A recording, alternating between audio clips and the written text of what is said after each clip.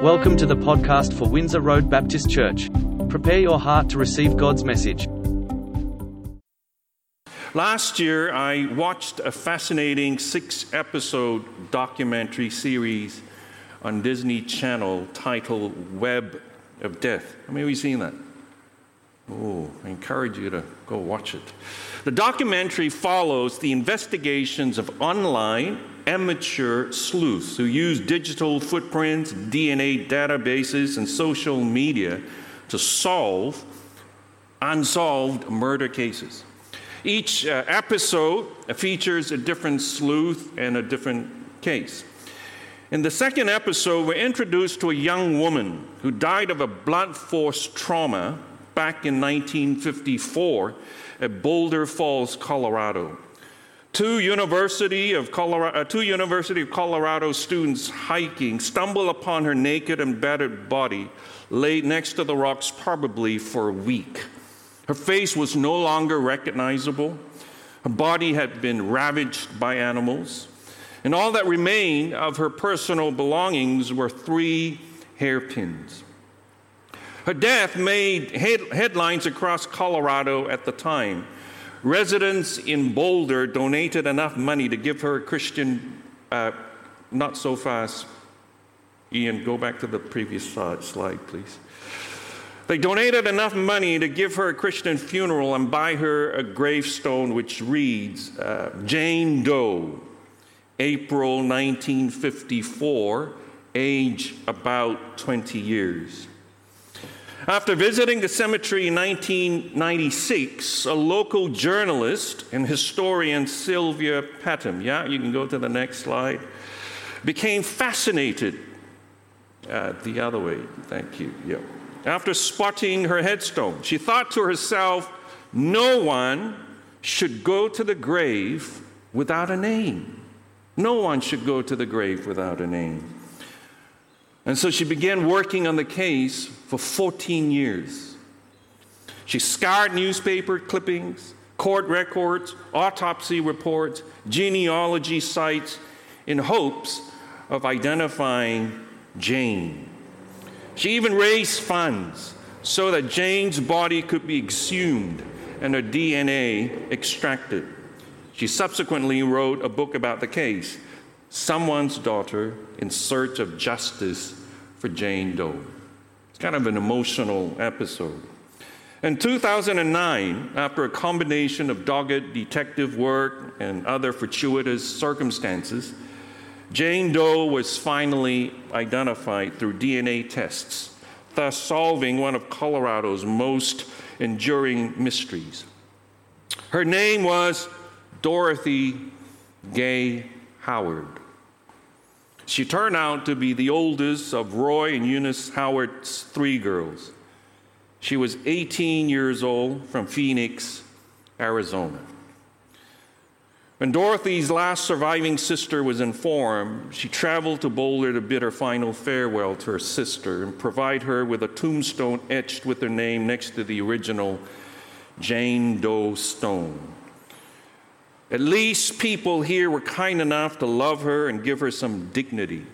She explained to reporters why she decided to keep Dorothy buried where she was.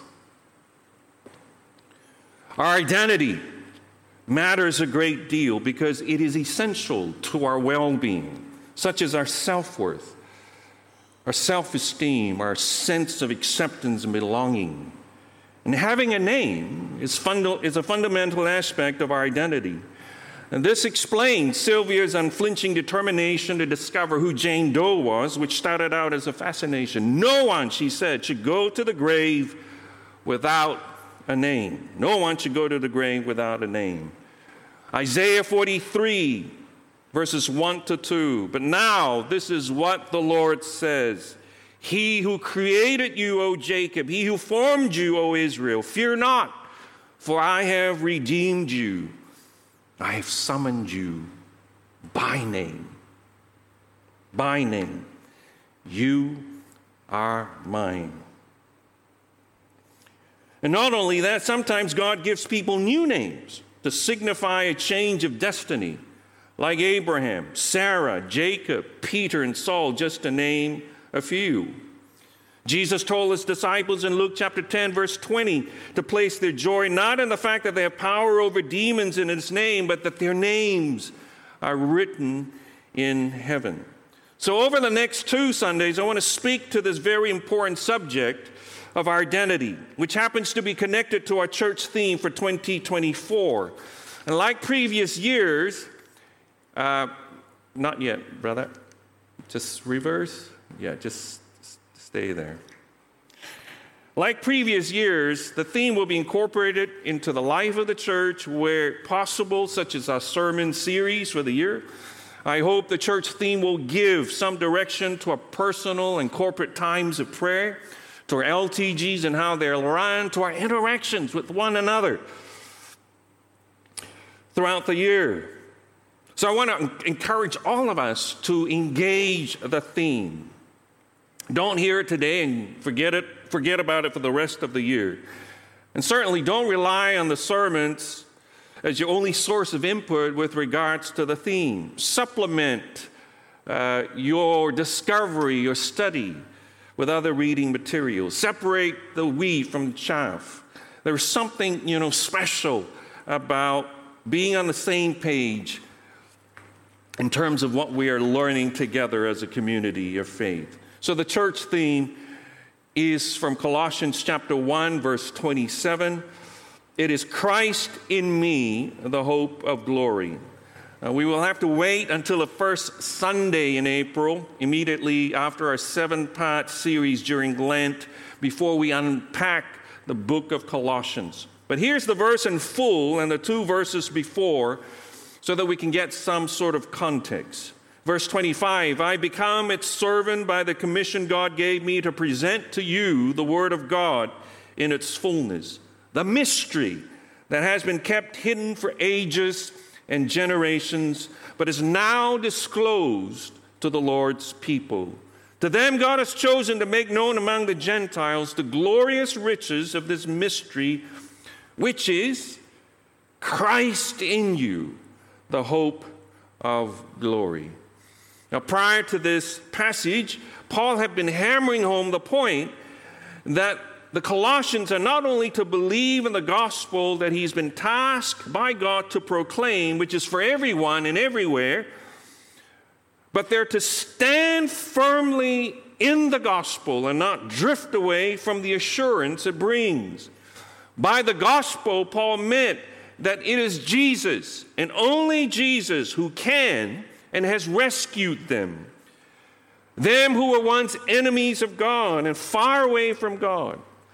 This Jesus has delivered them from the kingdom of darkness and brought them into God's kingdom and presence through the death of Jesus in his physical body for the forgiveness of their sins. And this Jesus is both fully divine and human. And that was a significant point because the church at Colossae was under attack from false teachers going around denigrating the deity of Christ. That Jesus was only human. He wasn't God. He wasn't divine. See, if their claim was true, then the message that has been kept secret for centuries and generations past, now made known that Christ lives in us, cannot be true, right? He was just a human, then he's dead. A dead person can't live in us. And so if that were true, then our preaching, our teaching is absolutely pointless. Our faith is worthless. What worse is we're peddling in false hope. And that's why Paul pleads with the Colossians and with all of us to stand firmly in the gospel and not drift away from it. His plea is more pertinent than ever before, given the rise of Christians, including high-profile leaders who are deconstructing their faith. In the February edition of our church e-news, I included an excerpt of a brilliant and insightful article about this topic. And then for those of you who want to read more, I've given you a link as well to the rest of the article. If you haven't read it, can I highly recommend that you do. I think it is healthy It is necessary to reevaluate our faith and our beliefs from time to time, differentiating between core and non-negotiable tenets and doctrines of traditional Christianity from cultural beliefs, for instance. Sometimes tragic events or personal crises can catalyze this process. So whether we like it or not, sometimes we are forced into a position where we experience a moment of crisis. Is what I'm believing really true? Examining why we believe, what we believe, can lead to a more sincere, a simpler, and a purer devotion to Christ, and a more robust faith. So it's important that we make room for ourselves and others to question, to doubt, to explore.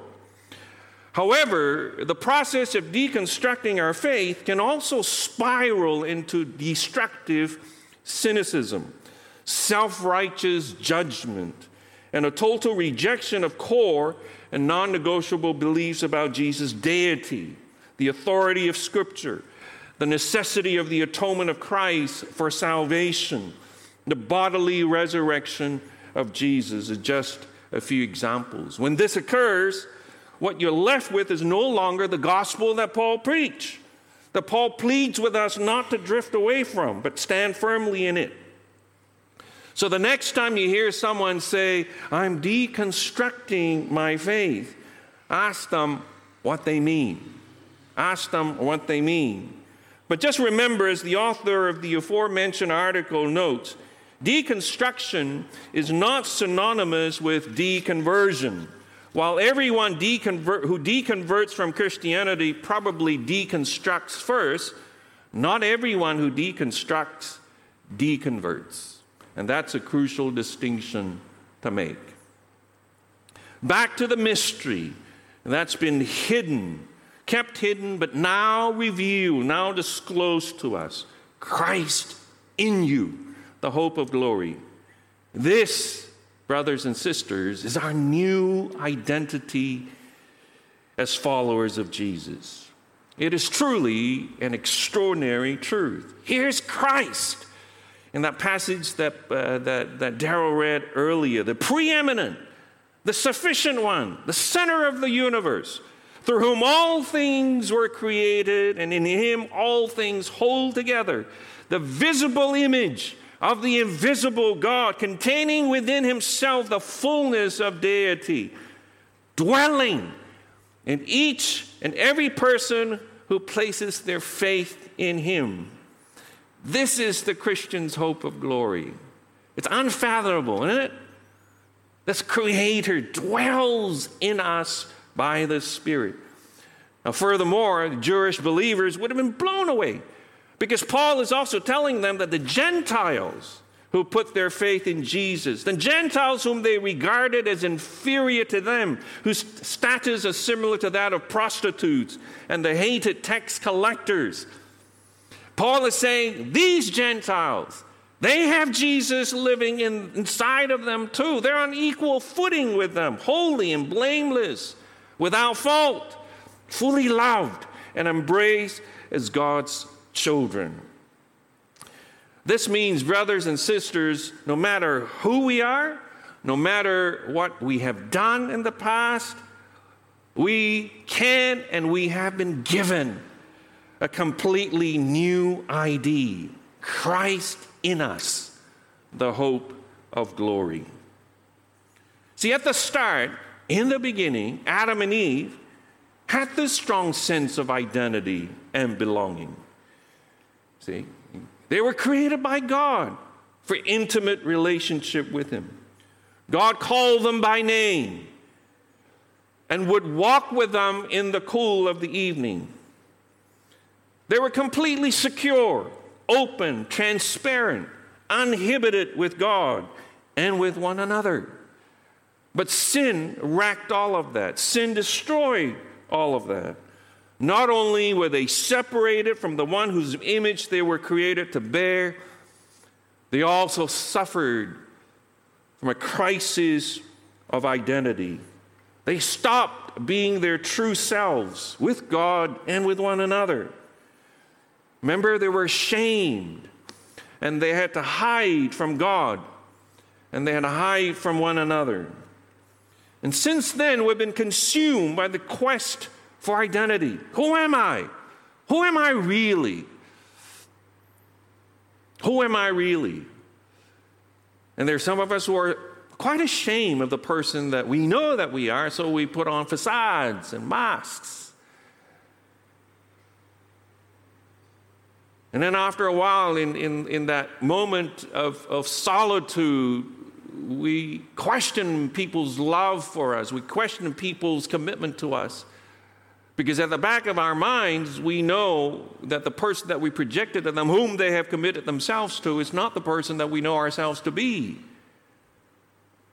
And so it begs the question, what if I take my masks off? Will they still be committed to me? Will they still love me? Will they still be interested in me? And that's the conundrum when we project an image to others that is not truly ourselves. And this is what Adam and Eve experienced, and in humanity as a whole experience as well. We're hardwired. We're hardwired to find out our identity, to have an identity. But Paul tells us the gospel changed everything. In the words of a song, because of the cross, because of his shed blood on the cross, we carry his blood in our veins. Don't you like that? I hope to teach you that song. We carry his blood in our veins. As I said earlier, having a strong sense of who we are is essential to our overall well-being. Consider the statement, never forget where you come from. It's all about our identity, you see. Our identity defines who we are. It helps us establish boundaries and make wise decisions. See, if you don't know your identity, then others will define it for you.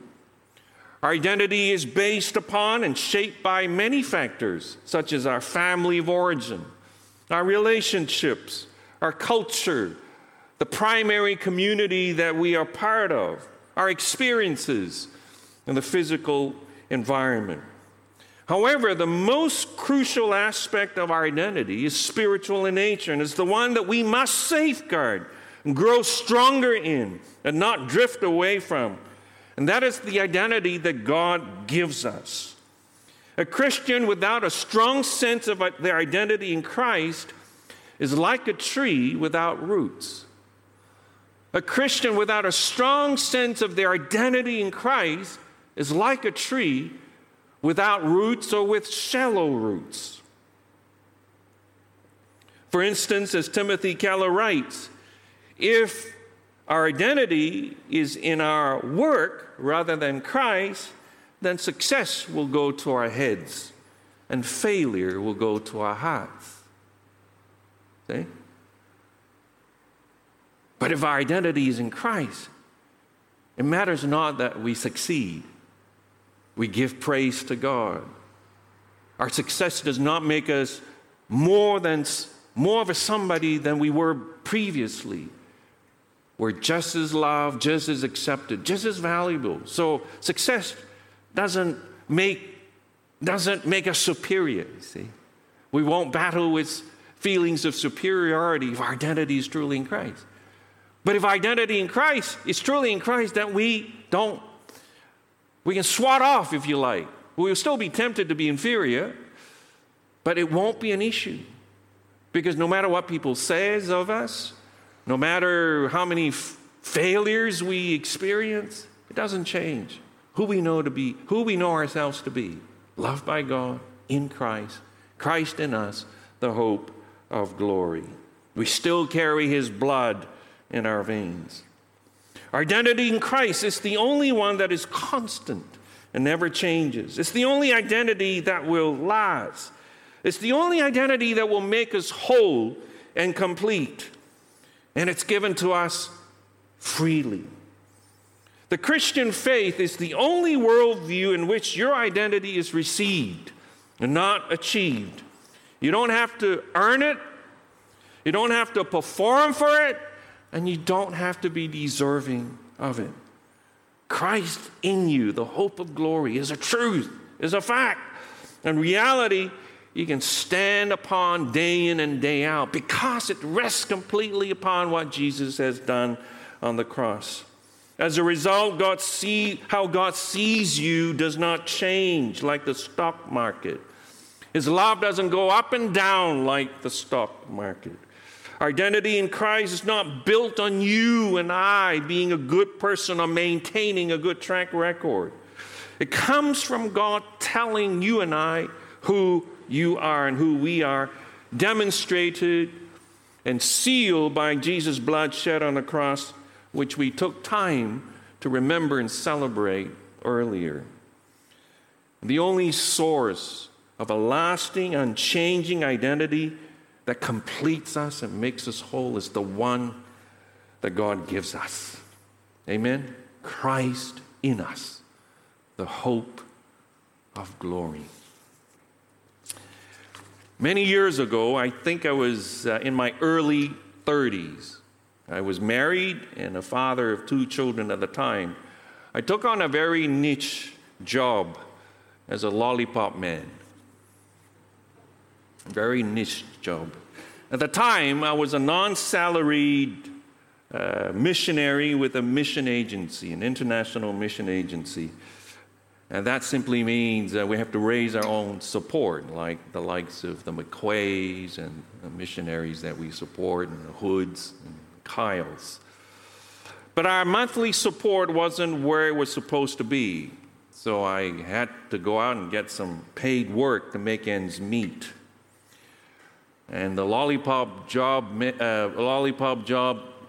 came up. It was the perfect job for me in terms of hours and the time. See, I was still a full-time missionary, so I had to fit a job that fitted into that.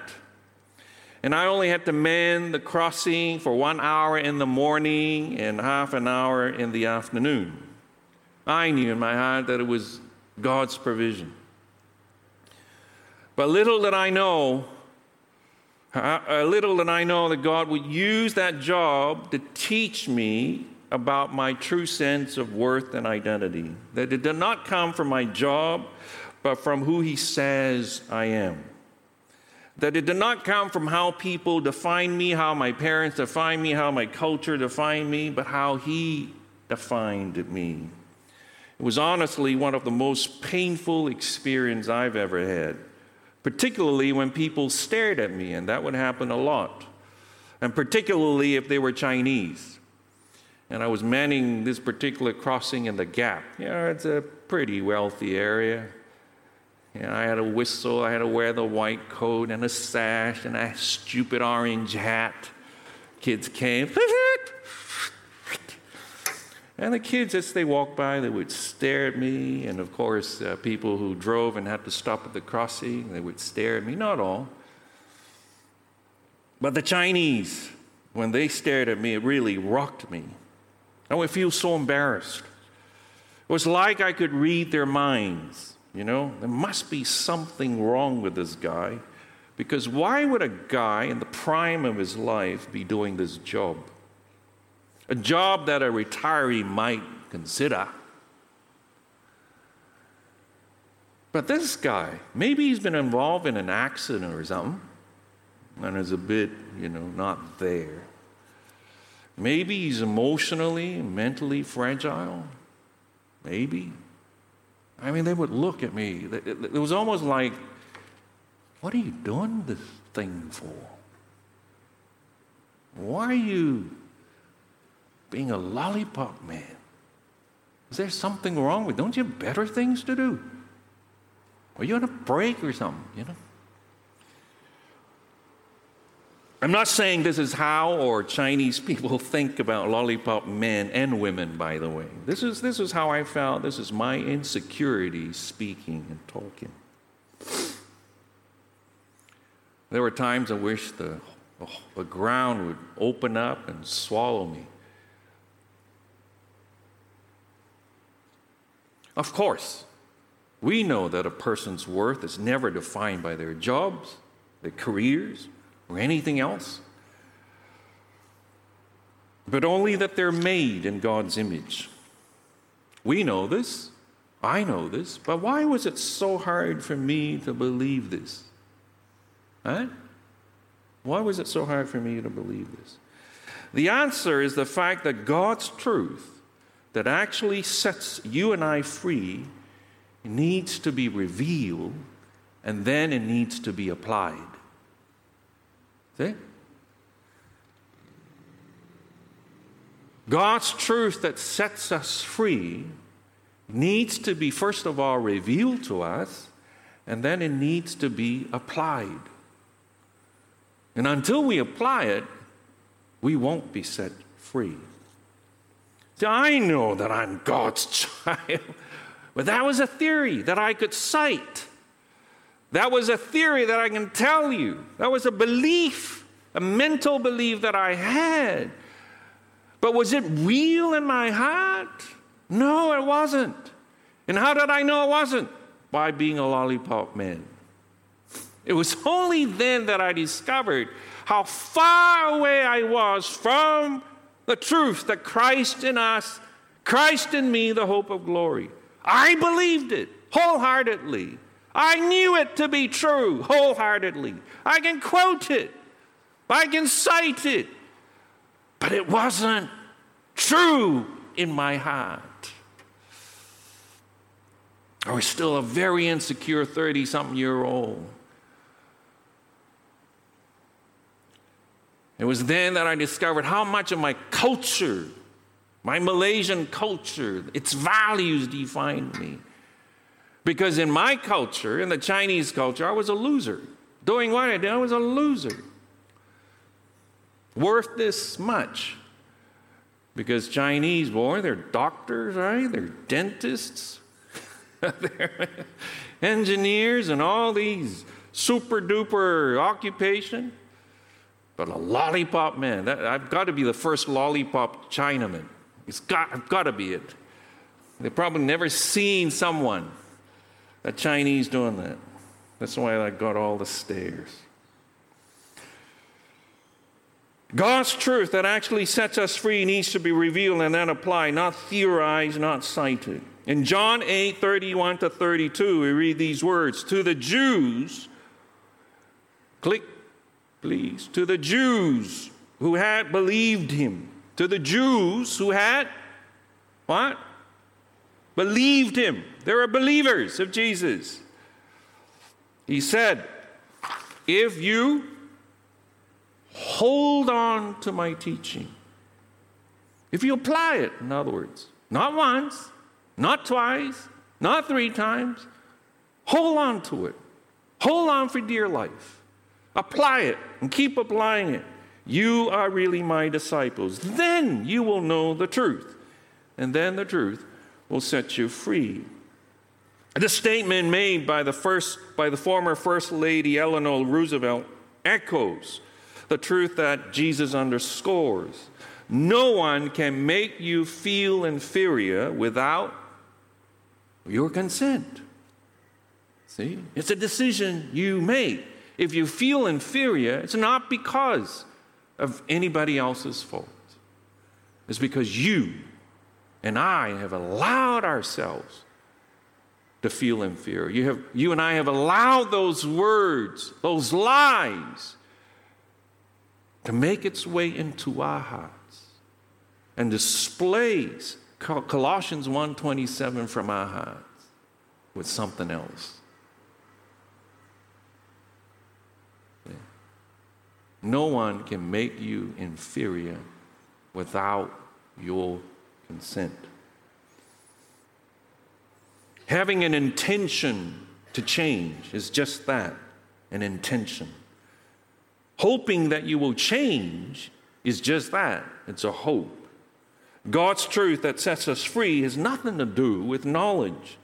It has to do with choices we make every single day in submission to God's truth, starting with Jesus himself, who says that I am the way, I am the truth, and the life.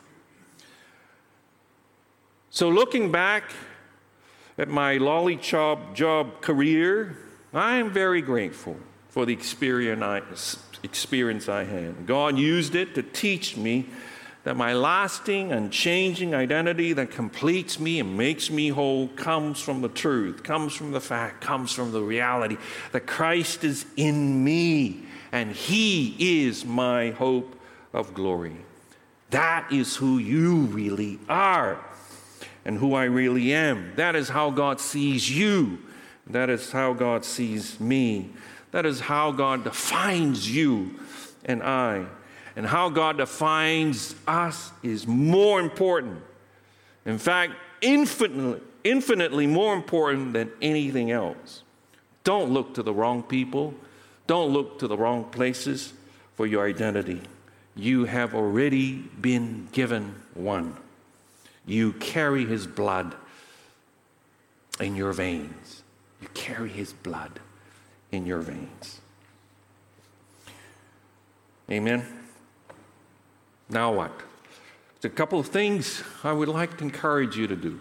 Make time and ask God to speak to you through Colossians 1:27 and Isaiah 43, 1-2, the verse I read out earlier. But now this is what the Lord says. He who created you, O Jacob, don't stick to O Jacob, replace that name with yours. He who created you. He who created you, Sam. He who created you, Peggy, Pauline, Di, Peter, Edwards. He who formed you, Grant, fear not. I have redeemed you. I have summoned you by name. You are mine. Not powerful words, but we're going to let it make its way into our hearts. And the second thing that you can do is just look at that image. Christ in you, the hope of glory. When you look at the mirror, who do you see? You see yourself, more of yourself than the lion who lives in you, the Christ who lives in you. That's what we're going to be talking about next week. That we are more than we have become because Christ lives in us, the hope of glory. How do we become more than what we are? That's our topic next week. Let's pray. Lord Jesus, throughout the year, I ask that you speak to us about the precious and lasting identity you've given to us. An identity that makes us whole, an identity that completes us, an identity that is always constant and never changing, an identity that lasts. I ask, Lord, for waves upon waves upon waves of your revelation to our hearts through your Spirit, the mystery that has been hidden for ages and generations now disclosed to us, which is Christ in us, the hope of glory. I pray you will put us in situations where we actually know this, where we actually grow in this knowledge. Put us in uncomfortable situations where our worth and identity is questioned, where we're rocked by somebody or something that somebody says to us. Put us in those situations and help us take stock of our reaction, our inward reaction, and use that, Lord, to show us how far we still have to grow in our identity. And you will not do it out of condemnation. You will do it because you love us. You will do it because you want to show us where we are, where we actually are, rather than where we think we actually are. May we become more than what we've become because of this. May we find more completeness, more joy, more peace, more purpose, more confidence because of the work of your Spirit in our lives and making known to us the reality of this mystery that has been hidden for ages, now disclosed to us, which is Christ in us, the hope of glory. In your name I pray. Amen. Thanks for listening. We hope that you have been blessed by the message. Windsor Road Baptist Church is a growing, intergenerational, and international community of people committed to whole-life discipleship. Please visit us at windsorroad.org.au to connect with us and to learn more about our church.